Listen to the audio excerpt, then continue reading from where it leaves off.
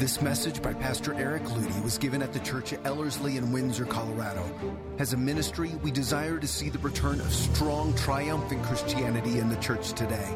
We make these messages available free of charge for the purpose of strengthening the body of Christ and igniting bold faith in the hearts of believers around the world.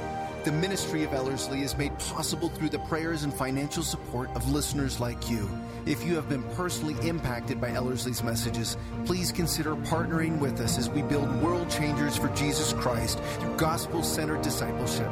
Visit Ellerslie.com to learn more. Now, here's Pastor Eric Ludy. I've been sort of stuck on the topic of war and battle, and I'm not exactly sure what goes on. I have themes that just sort of get stuck, and it's like a broken record that just sort of plays over and over again. And I guess I don't mind it. You may, but I tend to really enjoy the manly themes, and there's something about war and battle that I know some of us have grown up in environments which are we would say, as Christians, we want to stay as far away from that sort of thing. And yet, as Christians, as Bible-believing Christians, we can't ignore the fact that we are engaged in war, and we are considered soldiers, and we are supposed to be good soldiers. So therefore, if we're supposed to be good soldiers, as awkward as that is for those of us that grew up in environments where we never talk about that sort of thing, it's extra difficult to be a good soldier. And so for those of you, then there's the opposite end of the spectrum here, where you grew up with a soldiering father, and he taught you how to make your bed and how to do 100 push-ups, and to not give him any eyeballing, and whatever. It was a soldiering family, and so we have different ends of spectrum here. But I can introduce you to where I am at, which is probably more of the norm, I would say, in Christianity, which is I didn't come from a family that was military, nor did I come from a family that was anti-military. I want to be obedient, but my version of obedience is not, sir, yes, sir. It's like, well, I'll take that into consideration. And so when you apply it to a spiritual life, it actually erodes the very foundation and the very essence of what makes Christianity function. A lot of us spend a good deal of our life sort of nitpicking our spiritual life, wondering why it doesn't function at the level it's intended to, the way God says it should. A lot of it does have to do with obedience.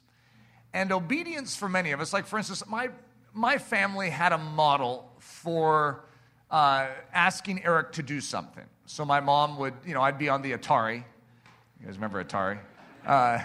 And I was playing. They had a game called Defender, where a plane would go zzz, and you'd be shooting everything down. And I literally flipped the game. I don't know if any of you know what that means. That might be an old term, but where you literally reach 1 million and the game can't handle it, so it starts over and has 0 points again.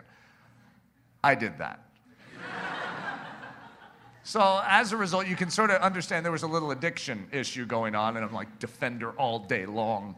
I'm going to flip this game before Peter, my friend, does, and so I'm working on this, and my mom always has things like meals. Eric needs to clean his room. I mean, this stuff that really gets under your skin as a kid. I mean, come on. And so my mom would say something like, Eric, it's time for dinner. All right. And so why would I stop? I'm in the middle of a game and I have my high score, okay? I'm not about to leave that. And so, Eric, I asked you to come to dinner. Yeah, I heard you. And I'm still doing my Defender. So here's what my mom says. Eric, I'll count to 3. So what am I doing? I'm still going. Why? Because I still have 3 counts. 1, 2, and it's right between 2 and 3. They go, I'm coming. And I shut the thing down and I come running up. What? I'm coming. Is that obedience? Some of you are like, yeah, that's my version too. When God asks us to do something, how do we respond? I want to introduce you to something. I'm actually really excited about this message. Some messages I sort of dread as I'm getting into them, like, like last week's. I was talking about modern-day apostles. It's like, just awkward stuff, difficult, but it needs to be addressed. This is one of these messages where I gave a message that had some similar stuff to it years ago. You'll recognize if you've been around a while, you're like, oh yeah, I remember that. The happy soldier. When you see the term soldier, especially in America today, happy is not the word that you would ever use to describe it. Soldiers have a very high level of suicide today. The depression levels are off the charts in the U.S. military. It is a very dark and depressing and oppressive environment today, which is why many of you, even in this room, have a burden to say, hey, this is actually a mission field. These are people that are lost and they have no hope right now. The happy soldier?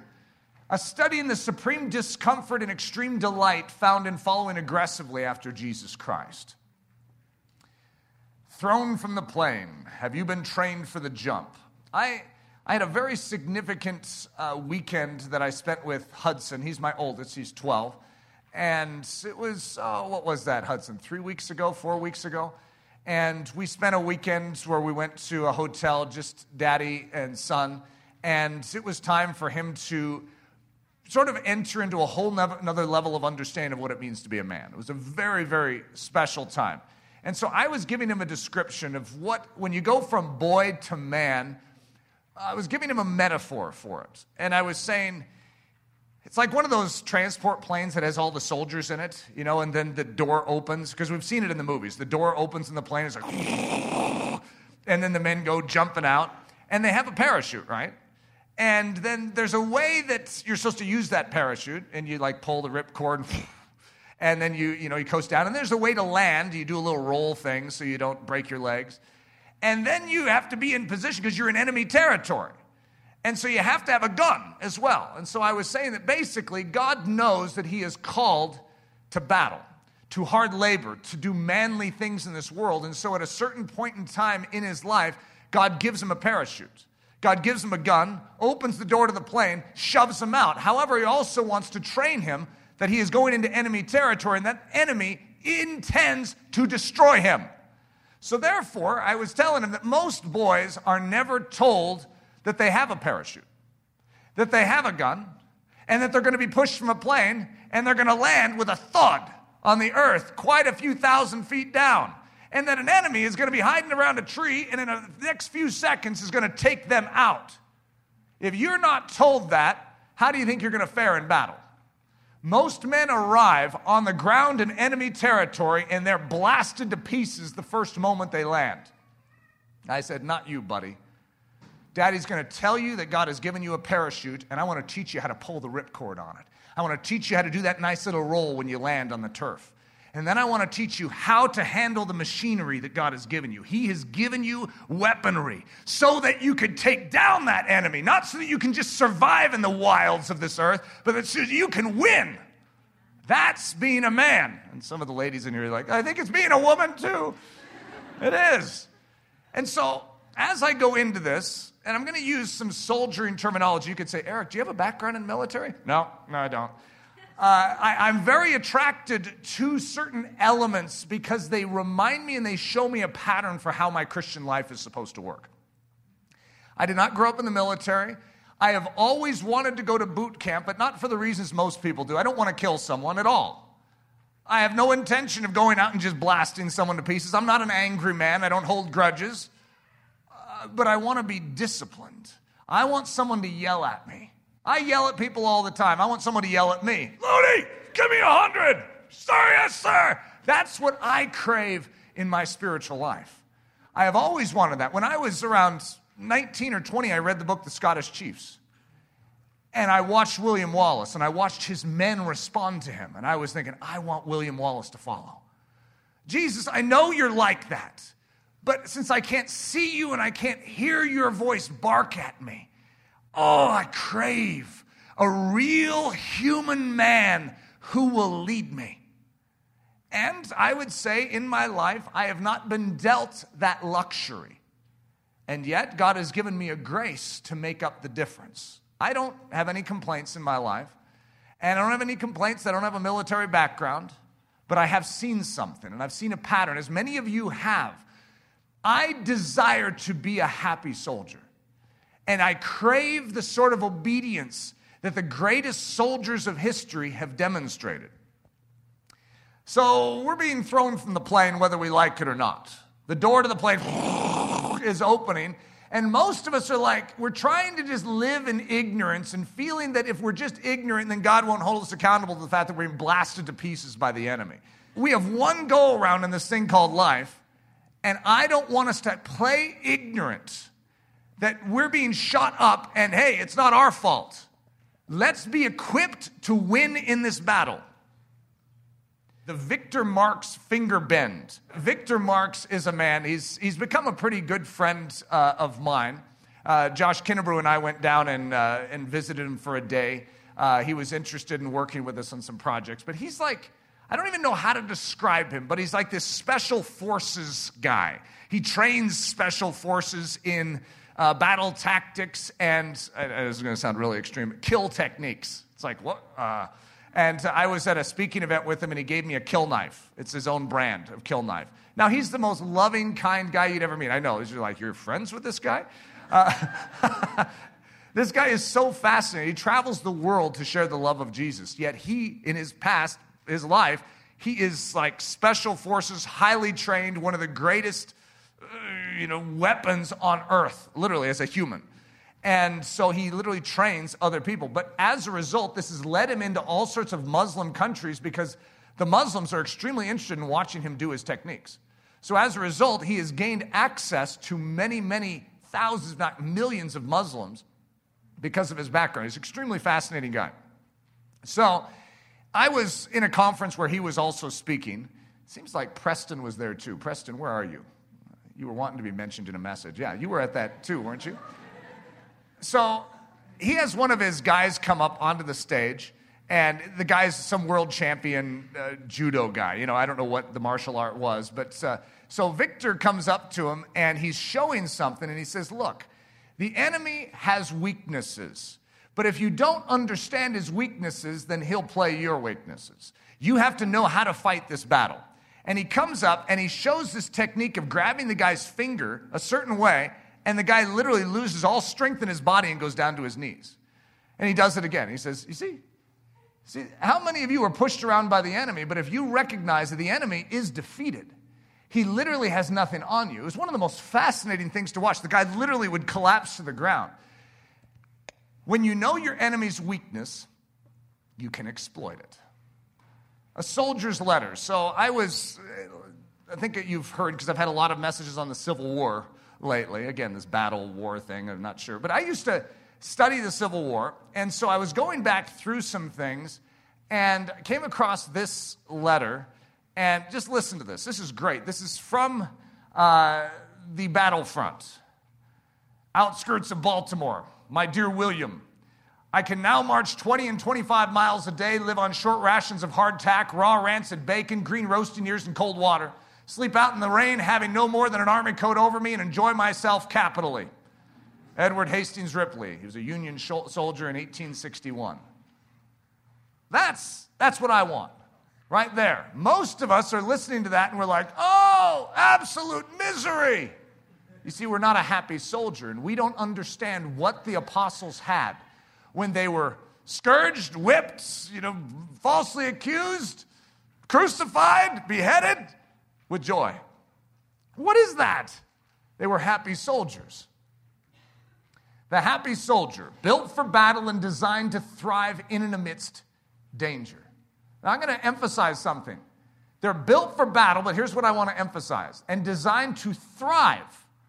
It's like they feel more at home in the midst of danger than they do in the normal stuff. You see, they are built, they are fine-tuned for challenge. So therefore, they even crave the difficulty. They crave the challenge.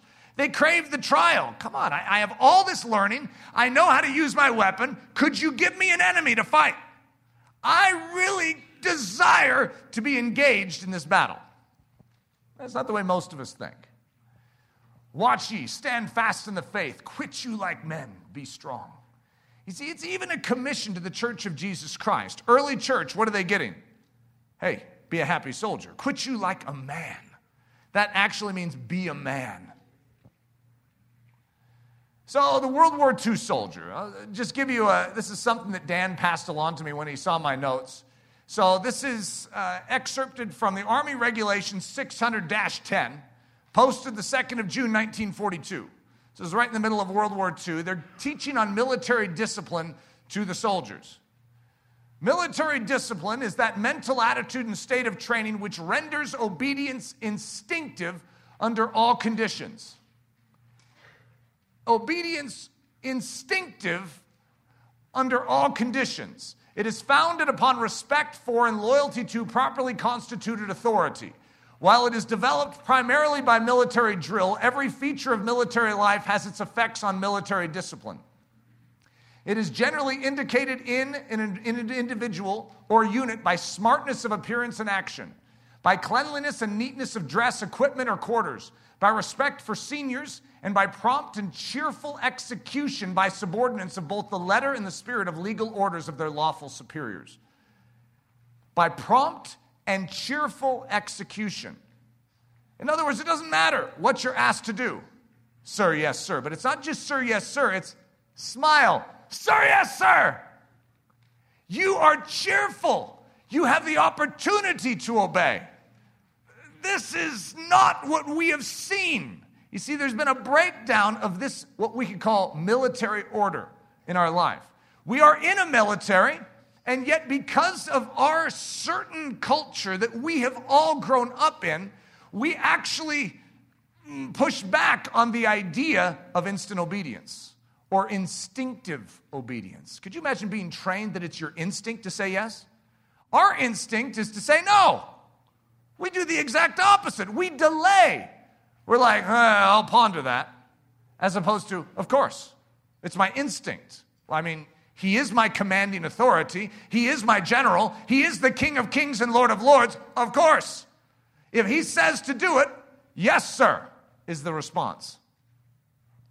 So the heavenly soldier, one set apart for the uncommon work, the consecrated, the happy sufferer, the one made ready to be joyfully spent for the sake of Jesus Christ. So let's look at just a quick picture of what I would say is the model soldier in the Old Testament. This would be Uriah the Hittite. Now, most of us, when we think of Uriah the Hittite, more think of David's mistake as opposed to Uriah's behavior. Uriah the Hittite, Uriah was actually killed by David. It's a very sad statement considering we praise David all day long. He's one of my favorite characters in the Old Testament is David. However, what David did here is a crime of crimes because he didn't just kill a man. He killed possibly one of his best soldiers. One of David's mighty men is Uriah the Hittite. This was a model soldier, even to us today. Uriah departed from the king's house, and a gift of food from the king followed him. But Uriah slept at the door of the king's house with all the servants of his lord, and did not go down to his house. So when they told David, saying, Uriah did not go down to his house, David said to Uriah, did you not come from a journey? Why did you not go down to your house? And Uriah said to David, the ark and Israel and Judah are dwelling in tents, and my lord Joab and the servants of my lord are encamped in the open fields. Shall I then go to my house to eat and drink and to lie with my wife? As you live and as your soul lives, I will not do this thing. Wow. Even when the king says, oh no, at your leisure. He's like, I can't. King, other men are dying right now. How could I think of myself in a time like this? Are you sleeping at the king's door? Huh. Is this how we think? We're engaged in a battle. And there's a church that is being persecuted all the world over. We are in a time of intense spiritual engagement. Are we sleeping at the king's door? I'm going to give you a list, sort of a gradient, and I want you to test your soul in it because every one of us falls in some part of this. POW would be a prisoner of war, okay? If you have not given your life to Jesus Christ, you're a prisoner of war. Jesus wants you. He purchased you. However, you are still held captive. And what's amazing is there are some that are POWs in this world that are perfectly contented. They're fine. They don't want to be set free. We're going to call them the happy sinner. By the way, the happy sinner does not stay happy forever. However, for this season, there seems to be a pleasure in it. And so as a result, they are still the happy sinner, the contented POW. And then we have the restless POW. Many of you can remember some of these stages maybe in your life. But the restless POW, where the pleasure is starting to diminish and you're like thinking, wait a minute, I'd like to go. Whoa, I'm chained. I'm stuck. And then someone sees you try and open your door and they slap your wrists with a stick. Like, hey, sit back down. You're not allowed to leave these barracks. You're like, well, I thought I was free. Oh, you're not free. You're a prisoner. You see, you don't know that you're a prisoner until you try and get out. And once you try and get away from your sin, you recognize, whoa, I can't. And so you're starting to become restless. We'll call this the miserable sinner. And then we have the desperate POW, the sinner in search of a Savior. You see, there's a season of misery, there's a season of restlessness, then there's a season where you cannot handle it anymore. If there is a way out, I must know what it is. And then that message comes to you, there is a way out. There's only one way out. You must call on His name. He is your Savior. His name is Jesus Christ. So the free man, it's the sinner transformed by the Savior. And so many of us in here have actually engaged in that cry, in that call of faith. And we have called upon Jesus and we were set free, and the enemy cannot hold us anymore. We are set free. However, we are not set free to live our own life. We are set free to actually come under the authority of another commander. We were under the authority of sin and the devil, but now we are set free to come under a higher authority known as Jesus Christ. And this is where a lot of us waffle for a while. The begrudging soldier. Because of the way the gospel is delivered today, it oftentimes sets us up for a begrudging sense of duty. It's like, all right, now I need to live this way? So, God, you're saying that I need to change the way I'm living? Yes.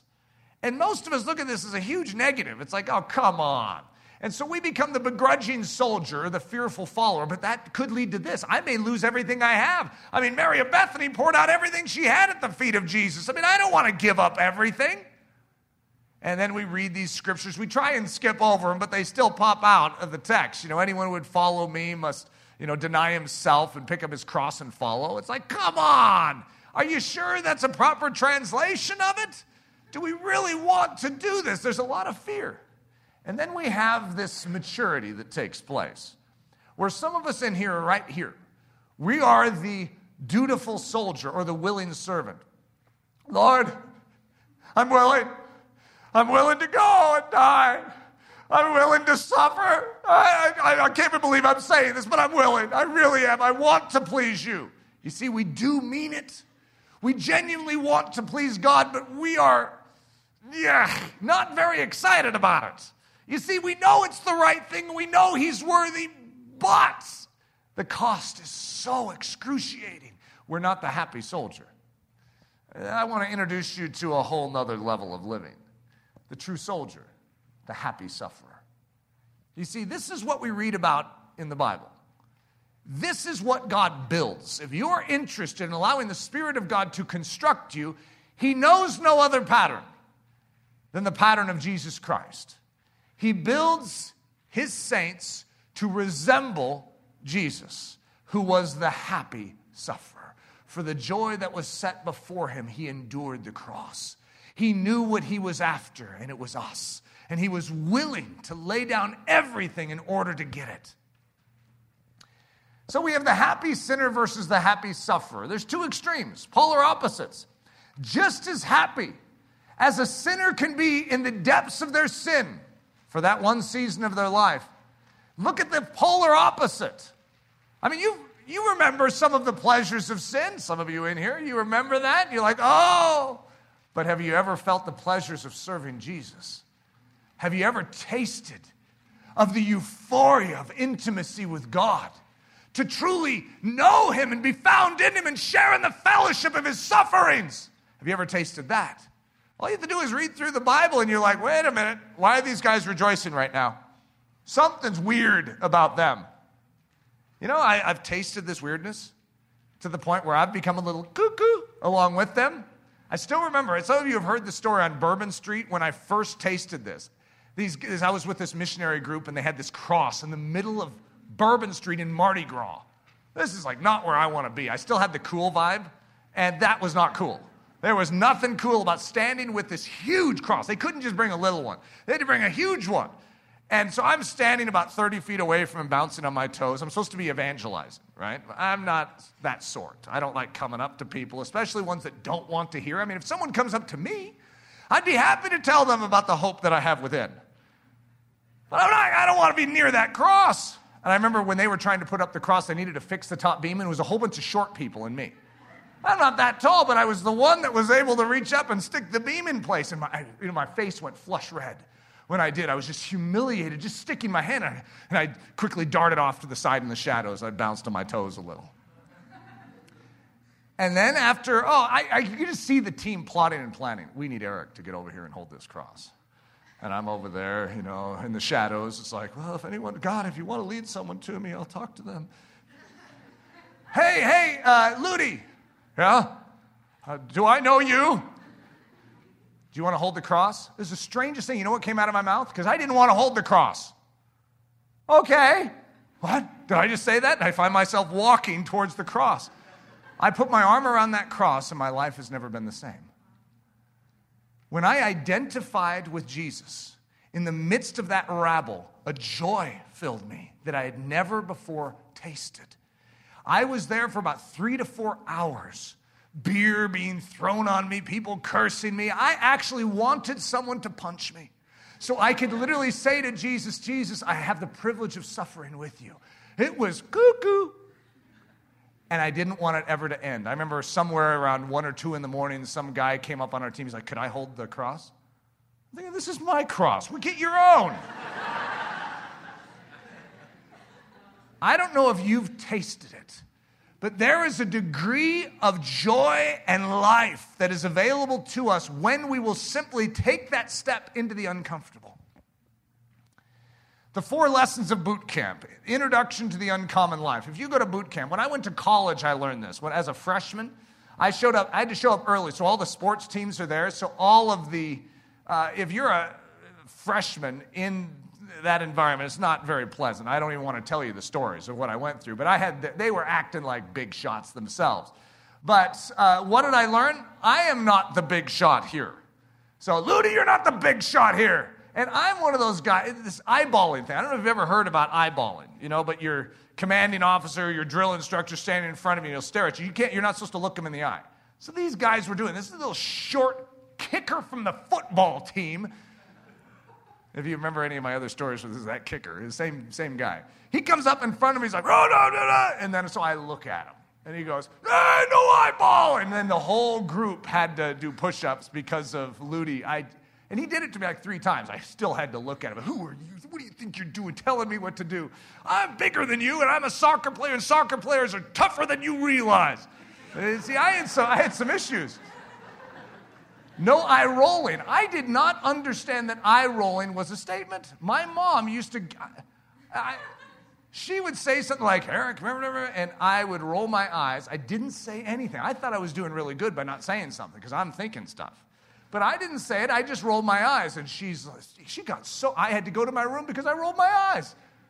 You see, you communicate with these eyes, and it's an issue of submission. Your eyes declare your position. Are you submitted, or are you wanting to be dominant in the circumstance? No eye shutting. If you've ever been in the military, you know that you don't get much opportunity for eye shutting either. So my crazy dream, this is a dream that I had, I think we're talking about 3 years ago. I think I say it might be 2. But I had a dream. Right before I gave a message that was somewhat similar to this, I had a dream. Now, I don't put weight and stock in my dreams. However, I have had some dreams which are really humorous. And God has leveraged those dreams in my life in a really profound way. I spend, most of my dreams are just funny. I don't know that I can have serious dreams. I think Eric Ludy has just dealt out hilarious dreams. And when I wake up, you know how you wake up in sort of a dream fog and it feels like it's real?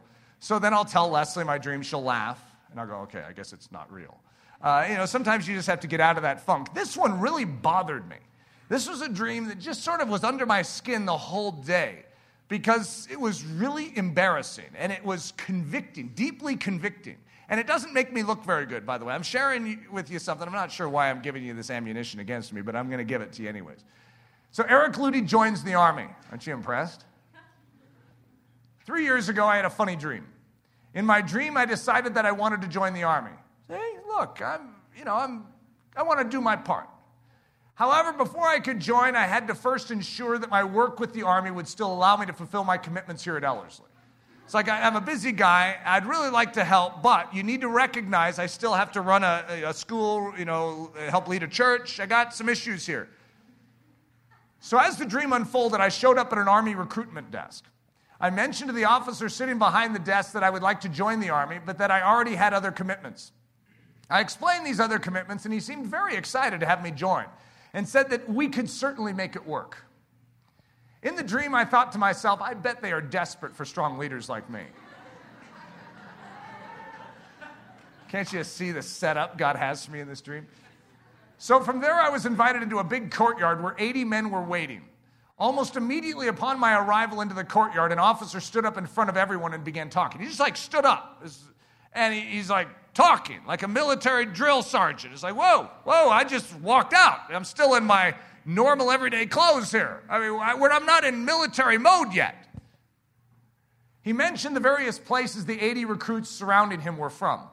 I guessed that he may have heard about my special circumstances and my willingness to serve in the Army, and as a result, he might happen to mention it to the other men as a good example. See, what I was expecting is, and I don't know if any of you have heard, but we also have a man who is very busy and has a lot of responsibilities in his life, and he has even humbled himself to come and join the ranks of all of you. It would have flowed out nicely in such a moment. But to my chagrin, he never brought it up. Then he started saying Army things. Now, I put quotes around that because I didn't grow up in the Army.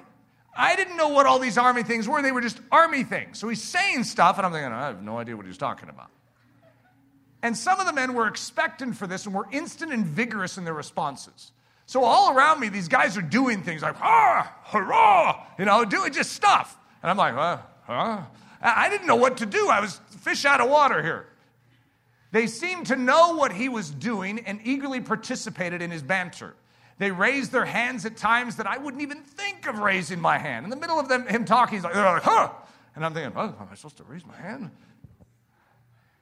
I.e., the officer said jokingly, I'm assuming you're all Christians. To me, this was a joke, but there was a whole group that immediately raised their hands and kept them up, declaring that they were Christians. After a few seconds, I felt awkward that my hand wasn't up, so I raised it half-heartedly and it indicated that, yes, I was one too. Then the officer asked, somewhat muffled and cryptically, for some of the men to go with him to do something undefined. 10 men sprinted to him. I wasn't even considering going. After all, I didn't understand his muffled request. Then the officer simply said, more! So others around me started moving, and I found myself moving too. Now I was part of this smaller group. The officer said something, and I kind of nodded my understanding, but the guy next to me belted out, sir, yes, sir! I remember thinking that it seemed a bit overdone to be yelling that, seeing as how we had just started, and we hadn't even been asked to say that yet.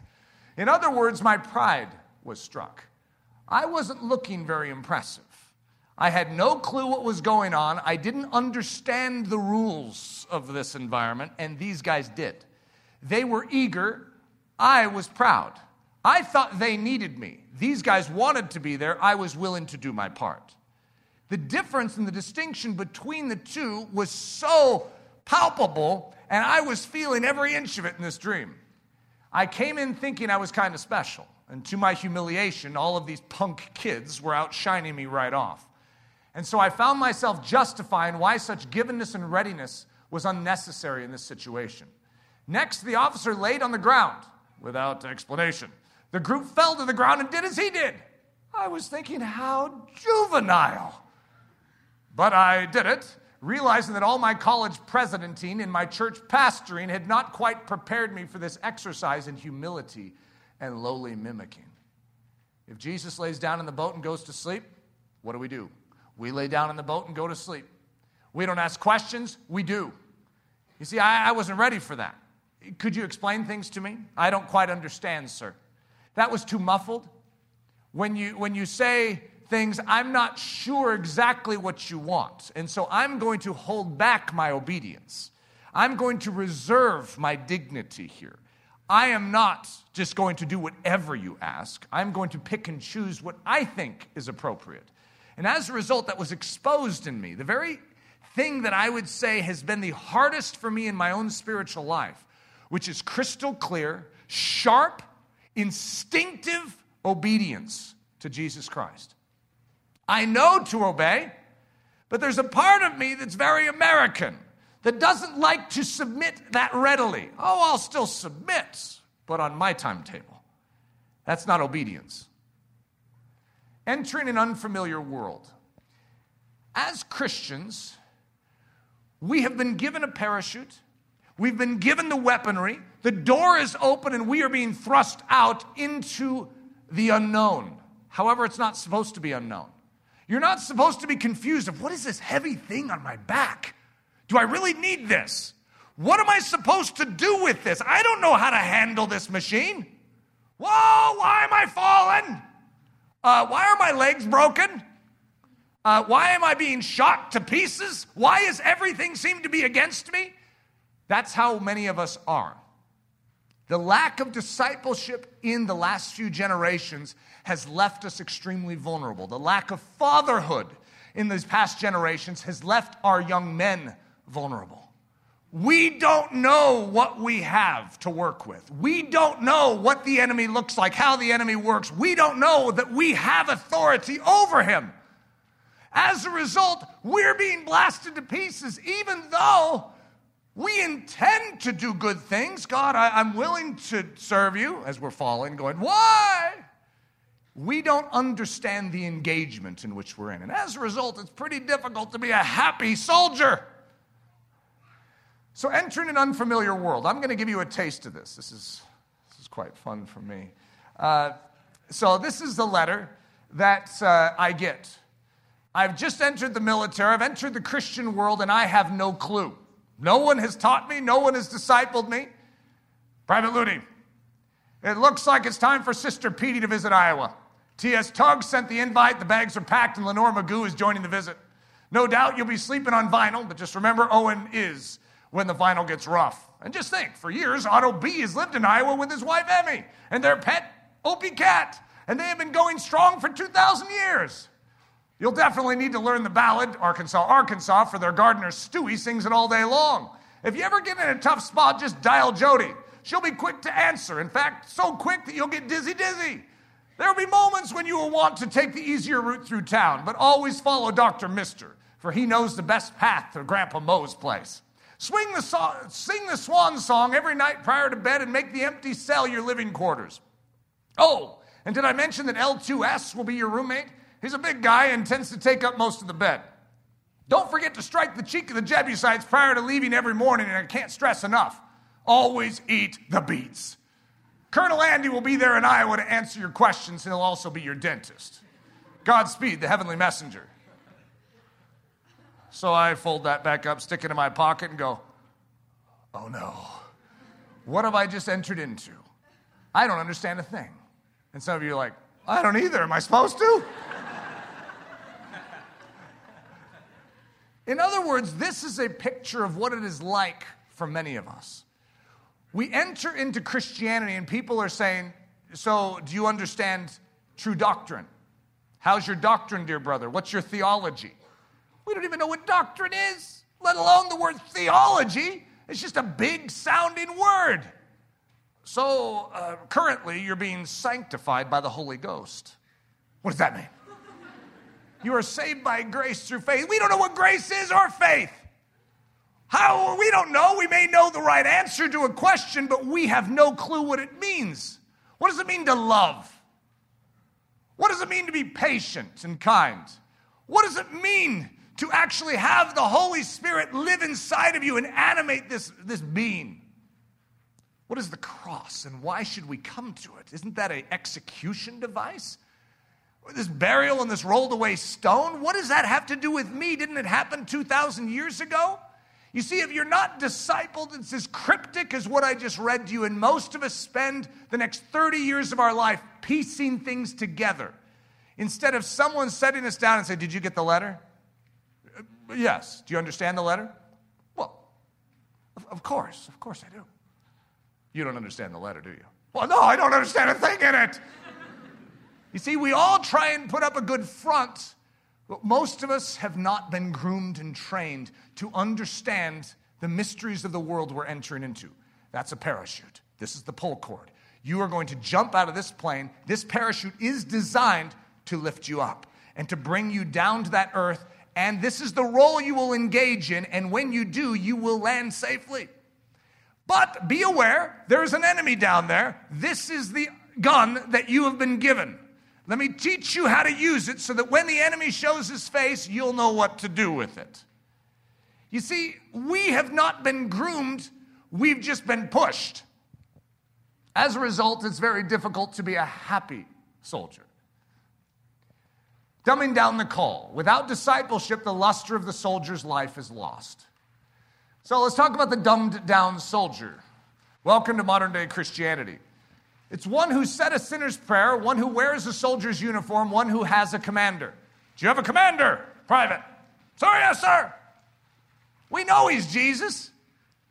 And we have a big heavy thing on our back and a big heavy thing in our arms. And we're being pushed out of a plane and flying nonsensically to hit the ground and break our legs. This doesn't make any sense, guys. And all the questions start coming out. Why? Why is life so difficult? Why, even though I want to serve Jesus, is it so hard? You see, discipleship brings order to the process. Rediscovering the happy soldier life. The language of the heavenly soldier. 22 words every happy soldier must know. You ready to go through these? See, I'm going to give you the key, the glossary to understanding the mysterious life. Right here. I mean, this is dead serious stuff. I mean it. Iowa, Sister Petey, Lenore Magoo, T.S. Tuggs, Vinyl, Owen Is, Otto B, Emmy, Opie Cat, Arkansas. You guys know what these are, don't you? Stewie, Dial, Jody, Dizzy, Dr. Mr., Grandpa Mo, Swan Song, Empty Cell, L2S, Strike, Always Eat the Beats, Colonel Andy, Dentist. Yeah, those are common terms. You know what grace is, too. You've heard the word, but do you know what it means? You understand the word faith, but do you know what it means and how it functions? You've heard the term Holy Spirit, but do you have any idea who he is and how he works? The soldier's glossary, knowing the language of the heavenly military. Instinctive obedience always. We could say instant obedience always. However, as a good soldier of Jesus Christ, you need to learn that you are under a commander. I was telling these students this weekend that I had a coach in college named, I want to say, Igor, but that sounds too extreme. It was one of those types of names. I don't want to say Ivan, Igor. I don't know why I get those names mixed up. I never called him that. He was just coach. So that's why it's a little confusing for me to remember. He was from Norway, and he was a master soccer player and a master coach. So I'm in college, and one thing I learned very quickly, hushed tones of reverence whenever you talked about coach. You never say anything negative. And, I mean, these are college guys, and they have that much respect for this guy. We get out on the soccer field, the first practice, he hardly said anything, and everyone did exactly as he asked. And he started asking us to do things that were impossible. The very first day, we have a 7-mile run, and we had a certain amount of time we had to get it in, and if you didn't make it, you were cut. 2 guys made it. What's he going to do? I mean, this was like the start of the whole thing. I couldn't even walk. I fell out of bed the next morning. I was so exhausted. Everyone else that didn't, I was like third. I had trained all summer for this crazy run, and I didn't make it. And so everyone else, he let me be like the cutoff. Everyone else had to run hills the whole next day. These are sand hills. This is like death by sand. This is like terrible. Everything about this was exhausting. We had this ring, this huge, it was, I don't know, half-mile ring around a baseball diamond for the baseball team in college. And he brought us up there, and he says, baseball diamond. Tweet! We just start running. We get done. We thought it was the end of practice because this is the time we'd usually finish practice. We get done, and all he says is, faster! Tweet! Well, we just killed ourselves. It's the end of practice. You've already given everything you have. And he says, faster?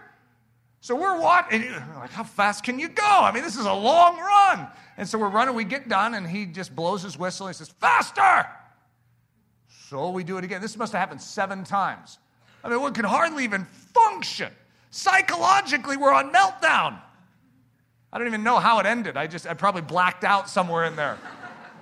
This is all of soccer training camp. He was breaking in the troops. One thing he got out of us was instant obedience. If he asked, he got. Why is it that my soccer coach in college can ask me to do something and I'll do it? And why is it that the God of the universe can ask me to do something and I'll hesitate? Something is seriously wrong when we displace God and put man's leadership even higher than his. He's the King of Kings and the Lord of Lords. Instinctive obedience always. If you don't have it, you need it. Ask the Spirit of God to begin to change your instinct. A soldier in military training actually learns instinct in and through discipline. So in other words, every day they respond the same way, and what begins to happen? They create a habit. Your habit needs to begin to be more and more straight towards, sir, yes, sir. So this is IOA, Iowa. All right, see? You just learned something right there. It's obvious to all of the rest of us, but for you, it's Iowa now. See? Isn't this fun? By the way, I made this up. Okay, so just in case you're thinking this is some deep knowledge. The pre-decided sir, yes, sir. Many of us wait to give a sir, yes, sir until we've evaluated what the command is. However, that's not how a good soldier works. A good soldier works with a pre-decided sir, yes, sir. In other words, even before he asks you to do something, your answer is already yes. So you can give the pre-decided sir, yes, sir now. And that's very, very important for your soldiering. So this is the PD sis, or the sister PD. Undying enthusiasm. If you're going to be a happy soldier, you need to recognize that no matter what happens to you, you smile back. No matter the difficulty, no matter the impossibility, some of the greatest stories in war history come when everything has gone black and everything is at its hardest. Some of the greatest quotes come out of that because there are men that will just laugh at the circumstances. They know it's impossible. They know they're going to die, and so they have fun the whole while. In other words, they have a sense of humor in the midst of it. We have an undying enthusiasm. It's like the trampoline where something heavy lands on it, and what do? Well, if you catch it right, you go flying higher. It's called a leap for joy. So the bigger the challenge, the higher the leap. Undying enthusiasm, the choice to go enjoy every moment and not let one moment go unloved. Or let not one moment go unloved. Let not one moment go unloved. Lenore Magoo. To please the commander, to see the general smile. What do we desire? To see our general smile. That's what we live for. We live for him. We live for his pleasure. If he asks us to do something, sir, yes, sir. With undying enthusiasm, we live in order to see him have delight. To see the general smile. T.S. Tuggs.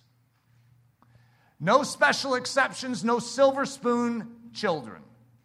In other words, as Christians, it doesn't matter where you come from. You may come from the upper class. However, when you enter into the kingdom of heaven, we're all seeking the lowest place.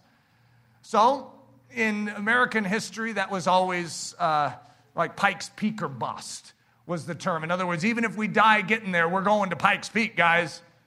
And this is something even more special. This is the lowest place or bust. So this is LP or bust. You guys know what an LP is, don't you? That's like a vinyl record. So this is like the floor. We get down to the floor. We humble ourselves. We take the lowest place. It's known as vinyl. Only one is special. In this kingdom, in this military operation, there is only one that is truly special. And I'm going to break it to you. It's not you or me. We're not the ones that it's built around. And so you may show up at military boot camp and say, you know what, I wish he'd tell my story. I've really sacrificed a lot to be here. I'm bringing a lot to the table. I'm sure you could really use me here in the military. That's not the way we approach the kingdom of heaven. God, I have no idea why you would choose me, because he could do this all without us. But he has chosen to use weak things. Yes, Eric Ludy, you are one of those weak things. He has chosen to use weak things to reveal his strength. Only one is special. One is. To be the first sufferer. Jesus was what we could term the first sufferer. He laid down his life that we might live. There's a bullet flying, and it's going to hit us. And Jesus leaps in front and takes the hit. He's the first one to suffer. In this generation, right now, there are suffering ones. The enemy goes after the weak. He's like a lazy lion when the wildebeests are passing through the Serengeti. He's going to go after the elderly. He's going to go after the slowest, the youngest. He goes after the orphan. He goes after the widow. And there are bullets flying that are hitting them all the time. And yet, a Christian is willing to say, to be the one who suffers instead. To be the one. God, let me carry that burden. Let me take the blow for them. We're the strong ones. They're the weak ones. God has given us something to give. May we stand in front and take that hit. To be the first sufferer. To be the first sufferer. Auto, be. Count the cost. Everything means everything. If you study the word everything in Scripture, it actually comes to the conclusion that you most dread. It means everything. Which means God asks for everything. Which means, by the way, just in case you didn't hear me the first time around, everything. So we need to count the cost and recognize that when we come into this kingdom, it means our life. When you sign up to be a good soldier, you know full well that you likely will not return. You will not return to civilian life. You are laying your life down for a higher purpose. You're counting the cost. So many of us say, I didn't sign up for this. As you're falling through the air, about to break your legs. I didn't sign up for this. Yes, you did. God, I am your soldier. Dress me in the garments of a soldier. I know that you have supplied me with everything I need for life and godliness, for success in this battle. I accept all the difficulty, all the gunpowder in my eyes. I accept all the shrapnel in my shoulder. I accept whatever it means because I want to please you. Everything means everything. Emmy. Constant energy, always given, always sprinting, always eager for more. 100% all the time. This is a principle that at first seems very daunting, and that is 100% all the time. And I mean it. My statement for this, we're going back 10, 12 years, is no downtime. The culture in which you live will always say you need to feed yourself. If you really want to make it in this life, you need to take time for you. God says you take time for me. It's a very different mentality. It says esteem self. It's called self-esteem. God says esteem me and you'll find true value. You'll find your worth. However, we get it all backwards because we take our pattern from the world instead of our pattern from heaven. God says, I'm calling you to be my servant. You have to trust me. You give me 100% of you. I'll take care of you. I'll make you lie down in green pastures. I'll give my beloved rest. I will take care of you. I will feed you. But you give me everything, 100% of the time. So there are moments, okay, this has been tested in my life many times over, where I have been depleted throughout a day of ministry. Ministry can take it out of you. And I might have 10% of what Eric Ludy would typically have in the tank. And I walk home and guess what? Now my main ministry is on. Game on. Kids running around. I got a whole bunch of them. They're swirling about. Leslie needs to talk. Could we talk? When you only have 10% in the tank, that talk can, run it low real quick. Because what's she going to say? It's going to be something about the kids, something that I need to address. Here's what you do. When you have 10% left, you still can give 100% of that 10%. No matter what you have in the tank, you give it all. Here's what I've found. Whenever I've given up the last I have, that's when God's supernatural work kicks in. I've proven it so many times in my life, whether that's financially, whether that's energy-wise, physically. All right, I have this little bit. And my instinct is to hold on to it because that's all I have. Instead, 100% of the time. 100% constant, I don't know what that is. What's the cat there? 100% all the time? That's what it is, 100% all the time. I know what I'm talking about, guys. Don't doubt the system. OP cat. Always ready, always ruddy. I love the study of ruddy, even though we don't have time to go into it. David approached Goliath ruddy, which means red. What's interesting is Adam was red. Esau was red. Well, what's the difference? There's two different types of red. There's an earth red and there's a blood red. Jesus came, and when he did his work on the cross, he was ruddy. He was covered in red blood. David approached Goliath red, but it was the red of heaven. Always ready, always ruddy, always in the Spirit of God, always ready to take on the giant. Always. Always ready, always ruddy. It's double R, A-R. That's Arkansas. Isn't that obvious? Spring to action, spring to battle. Spring to action, spring to battle. Stew A, stew B. So we just go with the stew E.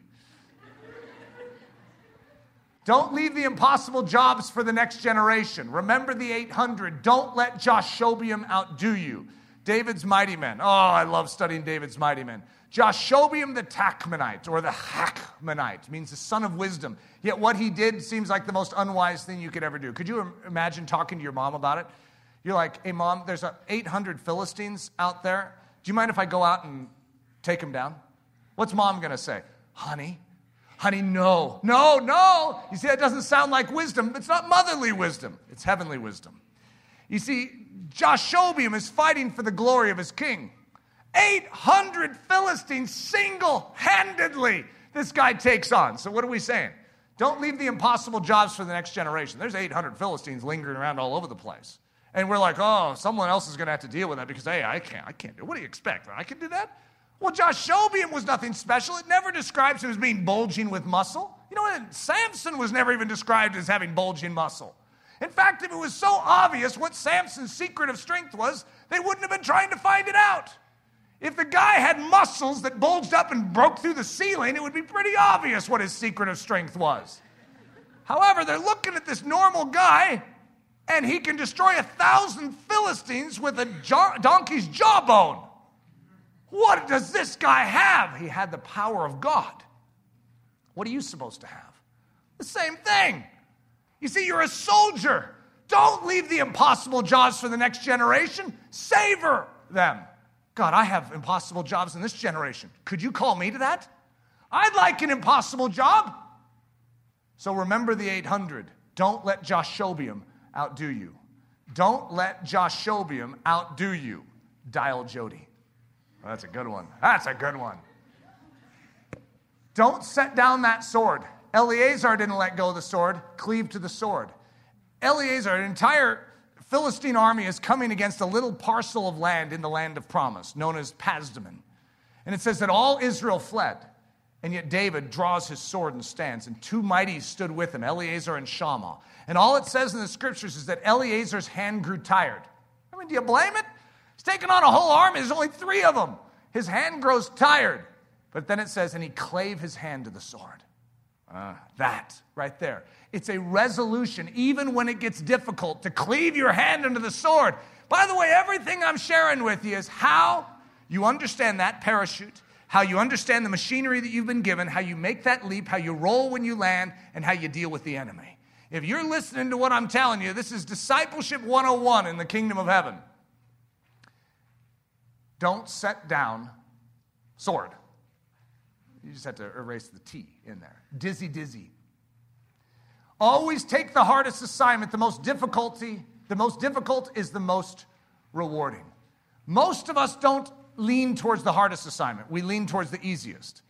I still can remember the Cambridge 7, that was C.T. Studd and his group of mighty missionaries that went over to China in the China Inland Mission under Hudson Taylor. And there was a request that came, and basically, I think it was Hudson Taylor that even brought it to him. It said, guys, I think they needed 2 men to go into a very hostile situation. Very likely they would not survive. This is 7 amazing young men of God. Every single one of them sticks their hands up immediately in the air and says, give it to me. And I remember reading that and realizing my hand was still down. and thinking, I want what those guys have. What is that? Always take the hardest assignment. The most difficult is the most rewarding. The most difficult is the most rewarding. Or the MD is the MR. The doctor is the Mister. So Dr. Mister. Some of you are maybe beginning to see the brilliance in this. Some of you haven't quite got it yet. Don't get distracted by the giant. Grab 4 more. So the grab 4 more, the question is, why did David grab 5 smooth stones when he only needed 1? Well, because Goliath has 4 brothers. Could you imagine the audacity in that situation? That's what we're saying here. Don't you know whose side you're on? Don't you realize that the King of Kings and the Lord of Lords is the one that has commissioned you to go against that? Well, grab 4 more. Don't just grab 1. Let's be audacious here. We got 1 life to live. Let's do this right. Let's be happy soldiers and chuckle the whole time. Don't get distracted by the giant. Grab 4 more. Grab 4 more. Grandpa Mo. Suffer 1, suffer all. If one is suffering, you suffer with them. You never disconnect yourself emotionally and psychologically from the troops that are surrounding you. If you want to be a good soldier, then you always remember that you are part of a body. You are part of something bigger than you. Jesus is suffering when you suffer. Therefore, you suffer when others in the body suffer. Very clear command for us as soldiers. Therefore, we bear the burden of our other soldiers. Suffer 1, suffer all. Swan song. You can see it if you squint. Forsake the common life. You can't return to civilian life. You are now a soldier in the kingdom of Jesus Christ. So you need to forsake that first life and all that it entailed. You cannot pine after it. Don't lay in bed at night thinking about what you gave up. I want you to lay in bed at night and think of what you've gained in Jesus Christ. Forsake the common life. Fitty-cell. I don't know how the fitty turns into empty, but it does. Okay, guys? That one needs a little imagination, but I think you guys have it. I think you have it. Last to sleep, first to rise. This is like what I learned from William Wallace and my dad. My dad, all growing up, was always the last to sleep.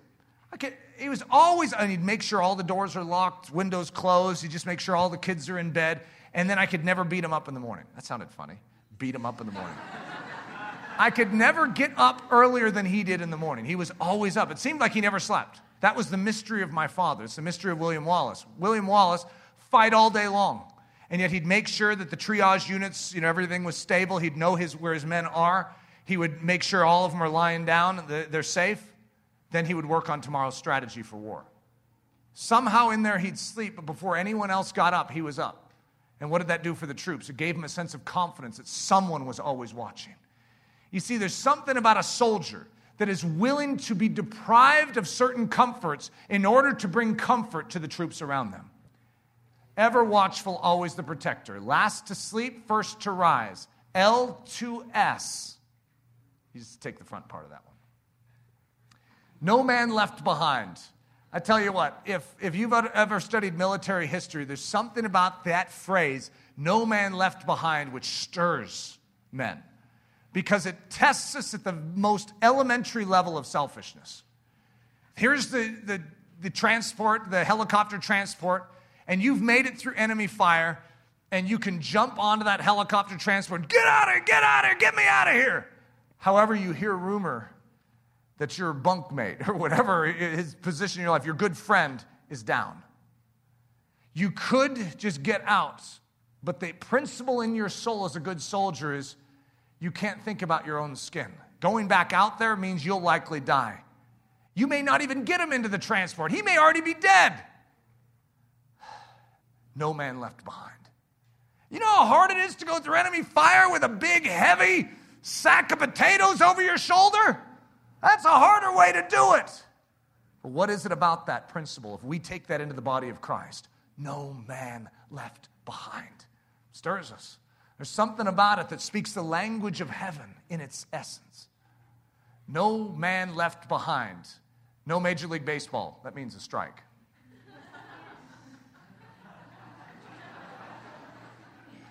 Always expect to win. No matter how dark it gets, when all seems lost, always expect the battle to turn. You always must have faith.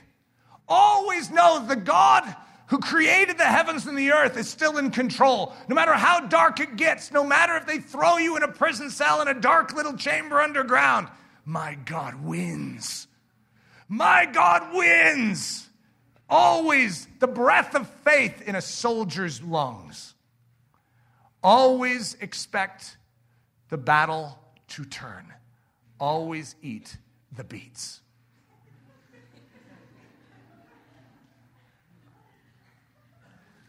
No muttering, bold proclamation, speak clear and distinct.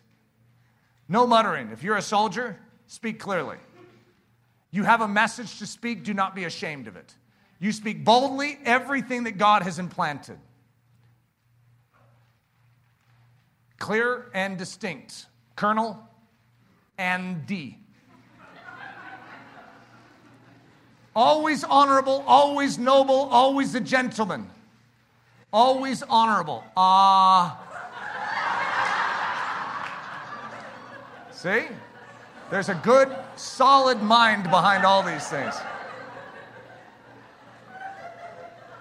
You therefore must endure hardship as a good soldier of Jesus Christ. This isn't just my opinion. This is Paul the Apostle speaking the very word of God. You therefore must endure hardship as a good soldier of Jesus Christ. No one engaged in warfare entangles himself with the affairs of this life that he may please him who enlisted him as a soldier. Not for a crown, but for his pleasure. Why are you doing this? Sort of hard to explain, but it's because I want him to smile. It's because I want to give back to him in whatever way I can that love gift that he gave to me. It's just what is reasonable. I beseech you, therefore, brethren, by the mercies of God, that you present your bodies a living sacrifice, wholly acceptable unto God, which is your reasonable service. Logically speaking, he gave everything for you. He has saved your life. What's the reasonable response? It's only reasonable that you give him your body in return. It's just what is expected. And which of you, having a servant plowing or tending sheep, will say to him when he has come in from the field, come at once and sit down to eat? But will he not rather say to him, prepare something for my supper and gird yourself and serve me till I have eaten and drunk, and afterward you will eat and drink? Does he thank that servant because he did the things that were commanded him? I think not. So likewise you, when you have done all those things which are commanded, say, we are unprofitable servants. We have done what was our duty to do. And if we receive a crown, there is only one place that it can and must go. The 24 elders fall down before him that sat on the throne and worship him that lives forever and ever, and cast their crowns before the throne, saying, thou art worthy, O Lord, to receive glory and honor and power, for thou hast created all things, and for thy pleasure they are and were created. To his feet, the dwelling place of the happy soldier. That's where we live. We live at his feet. That's Mary's place. If you ever study feet in Scripture, it's extremely profound. But we go to the feet of our King. That's where a servant will prostrate himself. That's where even an officer coming into his king will literally lay down at the feet of the king and say, I'm at your service. I'm at your disposal. Mary went to the feet of Jesus. Remember Martha complaining that she wasn't doing anything? And Jesus says, hey, she's chosen the best place. She's chosen the better part. Remember her breaking out the spikenard and Judas saying, hey, that was a waste. And Jesus defends her afresh. Jesus will defend the soldier that comes to his feet. The place where the gospel comes alive. Verily, verily, I say unto you, wheresoever this gospel shall be preached in the whole world, there shall also that this happy soldier, this woman has done, be told for a memorial of her. Really living the soldier's life. So I'm going to read this again. Now just think, and we've gone on a whirlwind course of discipleship here. When you understand what that parachute is, what that weaponry that you've been given by the shed blood of Jesus is, what it means to take that leap and what it means to fall in that sense, that suffering, that trial, that tribulation you will go through, and how to convert it into a forward roll with even greater strength when you get there, to shock the enemy and to take him off his feet. When you understand what you've been given, you know the battle you're in. Watch out, world. Christianity has returned full force. Private Ludi. Sir, yes, sir. It looks like it's time for Sister Petey, the pre-decided sir, yes, sir, to visit Iowa. Instinctive obedience always. T.S. Tuggs, to see the general smile, sent the invite. The bags are packed, and Lenore Magoo, let not one moment go unloved, is joining the visit. No doubt you'll be sleeping on vinyl, lowest place or bust, but just remember, Owen is, only one is special, when the vinyl gets rough.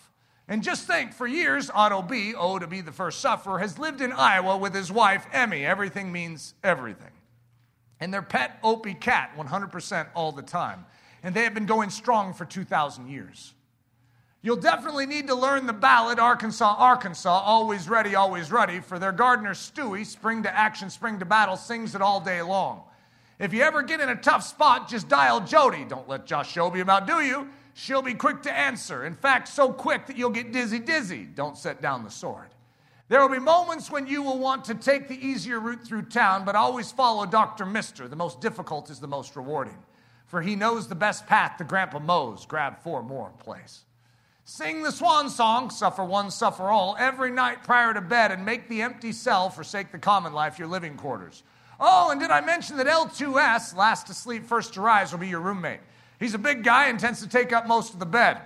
Don't forget to strike, no man left behind, the cheek of the Jebusites prior to leaving every morning. And I can't stress enough, always eat the beets. Always expect the battle to turn. Colonel Andy, clear and distinct, will be there in Iowa to answer your questions, and he'll also be your dentist. Always honorable. Godspeed, the heavenly messenger. The heavenly soldier. They're the twice born. The indwelled by the heavenly soldier himself. Enabled to live a life that otherwise would be impossible. One who doesn't look to his own strength and courage to do the work, but has learned how to go to heaven's war chest for the ability to fight. There are many of you in here that would be the dutiful soldier right now. But you have a longing, as do I. I have a good percentage of my life that has transitioned into happy soldiering. And I still have my grumbling moments. The Holy Spirit is very quick to convict me in those grumbling moments, praise God. But I desire to continue to mature and to grow up to be the sort of soldier that would be considered a good soldier. A good soldier for Christ Jesus. We hope you have enjoyed this message by Pastor Eric Ludy, delivered at the Church of Ellerslie in Windsor, Colorado. Feel free to make copies of this message, but do not charge for these copies or alter their content in any way without expressed written permission. For more information about us or to help support the ministry of Ellerslie, we invite you to visit us at ellerslie.com, ELLERSLIE.com. Please know that you are not alone in this battle for truth, and we are cheering you on down the narrow way of the cross.